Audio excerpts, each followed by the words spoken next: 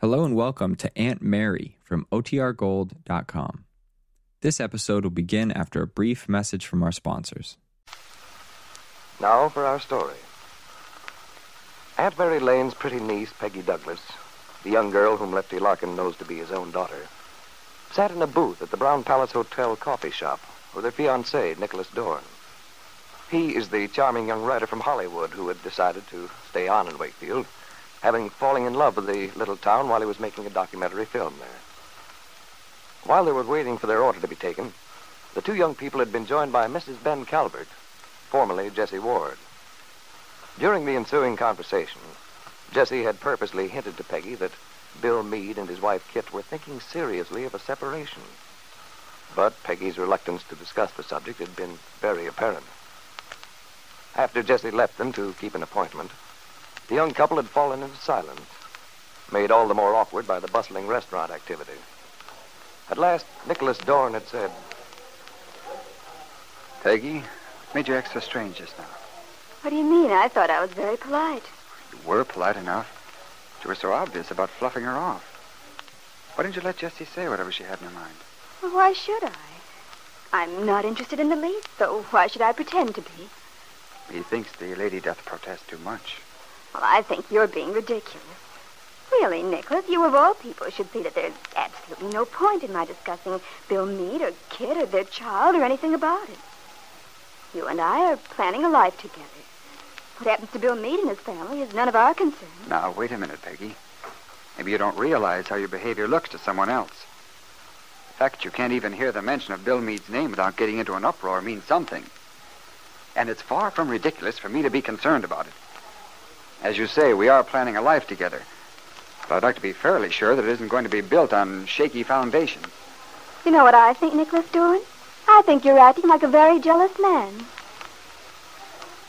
Oh, but that's crazy. I can't be. Well, you know I what finally got around to you. Gee, I'm awful sorry to keep you waiting so long, but then you were in good company. Oh, definitely. Gee, that's a darling blouse, Peggy. Did you get it at the Vogue dress shop? Oh, why, thank you, Sally. No, Aunt Mary made it for me. She's wonderful, you know. She could make an old sack look like something out of Harper's Bazaar. You're lucky. I wish my mom could do things like that. Just the opposite with us, though. I have to make things for her. Well, what are you going to have? Peggy? Oh, I don't know. I'm not very hungry. You said you were starved when we came in. Maybe I did, but I'm not anymore. Oh, just bring me a tuna fish sandwich, Sally, and a pot of black tea. Oh, what about you, Mr. Dorn? Funny. I'm not very hungry either. It sounds to me like you two are in love. Heaven forbid. Oh, let's see. Bring me the blue plate special, merchant's lunch. All right, I'll hurry.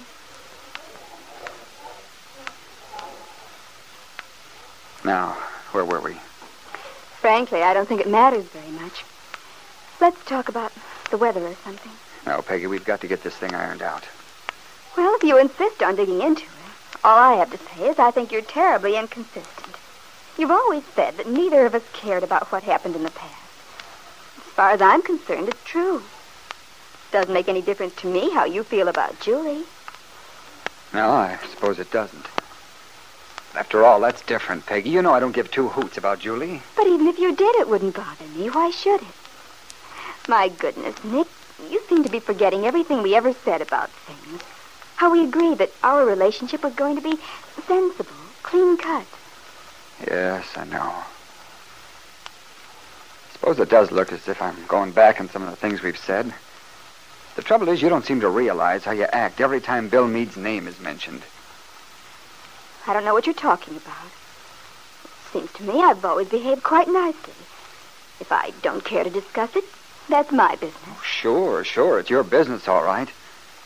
The way you look, the way you freeze up somehow. It looks as if you're hurt, upset. It would be different if you were honestly indifferent. Well, I can't help how it looks to you. I assure you I am indifferent. Completely. You know what I think? No. You act as though you're in love with him. You do, believe me. Well, assuming I do, I still say it's none of your business who I'm in love with. If I were in love with someone. None of my business? Good Lord, Peggy, how can you say that? We were planning to get married. Or had that slipped your mind? No, I remember it quite well. There's nothing wrong with my memory. But I think there's something terribly wrong with yours. What, for example? Ever since we first discussed making a life together, we agreed that we were going to be impersonal, objective, realistic. That we wouldn't get all involved emotionally. All right. If I stand by that, I haven't changed my mind. Well, then why do you get so upset like this just because I refuse to let a woman like Jessie Calvert start gossiping about something that's none of my concern? Well, you may sound very cool and collected now, but you didn't when she was here talking to you. Every time Bill Meade is mentioned, that faraway look comes in your eye. Your face gets white and you look like a frightened rabbit. Well, that's a fine thing to say. Not very complimentary. I don't care. You do. Look as if you're being pursued, hunted. Burns me up. Well, you've no reason to be burnt up. You ought to be ashamed, acting exactly like a jealous man. But it isn't jealousy, even though it may look that way. It's just, well, masculine pride, that's all. Sure, we said we were going to be impersonal and all that sort of thing. But that doesn't mean that a man wants his wife looking moony-eyed every time some dopey guy she knew in the past is mentioned. Moony-eyed? I'm getting a little tired of your insults, Mr. Dorn. First I'm a frightened rabbit, and now I'm moony-eyed. Besides, you don't even know Bill. What right have you to call him dopey? You mean to say you're mad because I call that big dumb cluck a dope? He's a very fine boy. He's just confused, that's all. Oh, brother, I'll buy that last part. He's so confused he doesn't even know what he wants. He's got the Calvert money in back of him. He's married to Kit Calvert. Married because he doesn't know when he's in love and when he isn't. And he's got a son. Why doesn't he go peddle his papers, leave you alone? Bill hasn't bothered me. Well, you told me he came out to Aunt Mary's, wanted to talk to you. But I didn't talk to him. He talked to Aunt Mary. Oh, sure, he would. Sort of man who plays on a woman's maternal instincts. Bill has a perfect right to go there if he wants to. Aunt Mary likes him. Well, this isn't getting us anywhere. You don't seem to get what I'm driving at. Either that or you refuse to. Just don't want to. Sally returned with their food at that moment. The two young people fell silent again. This had been their first quarrel, and they were both very unhappy.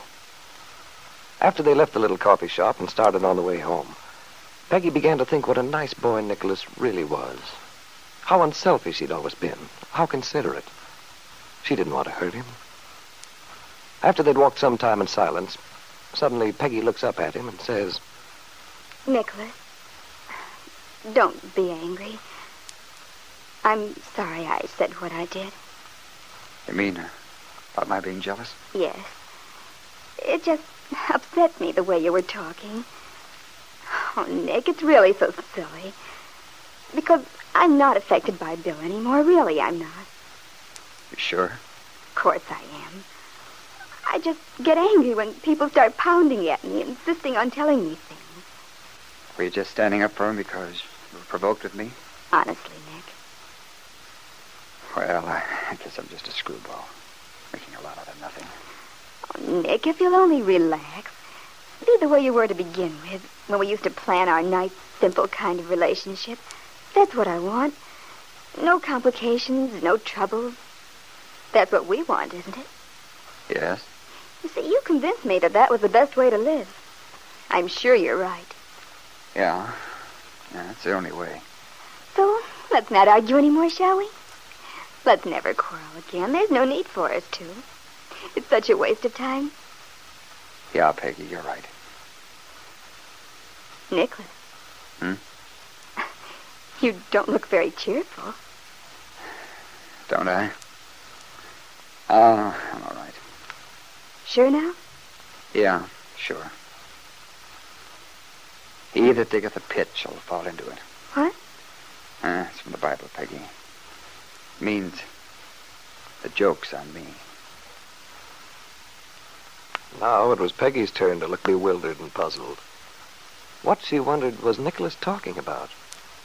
And why did he look suddenly so miserable, almost forlorn?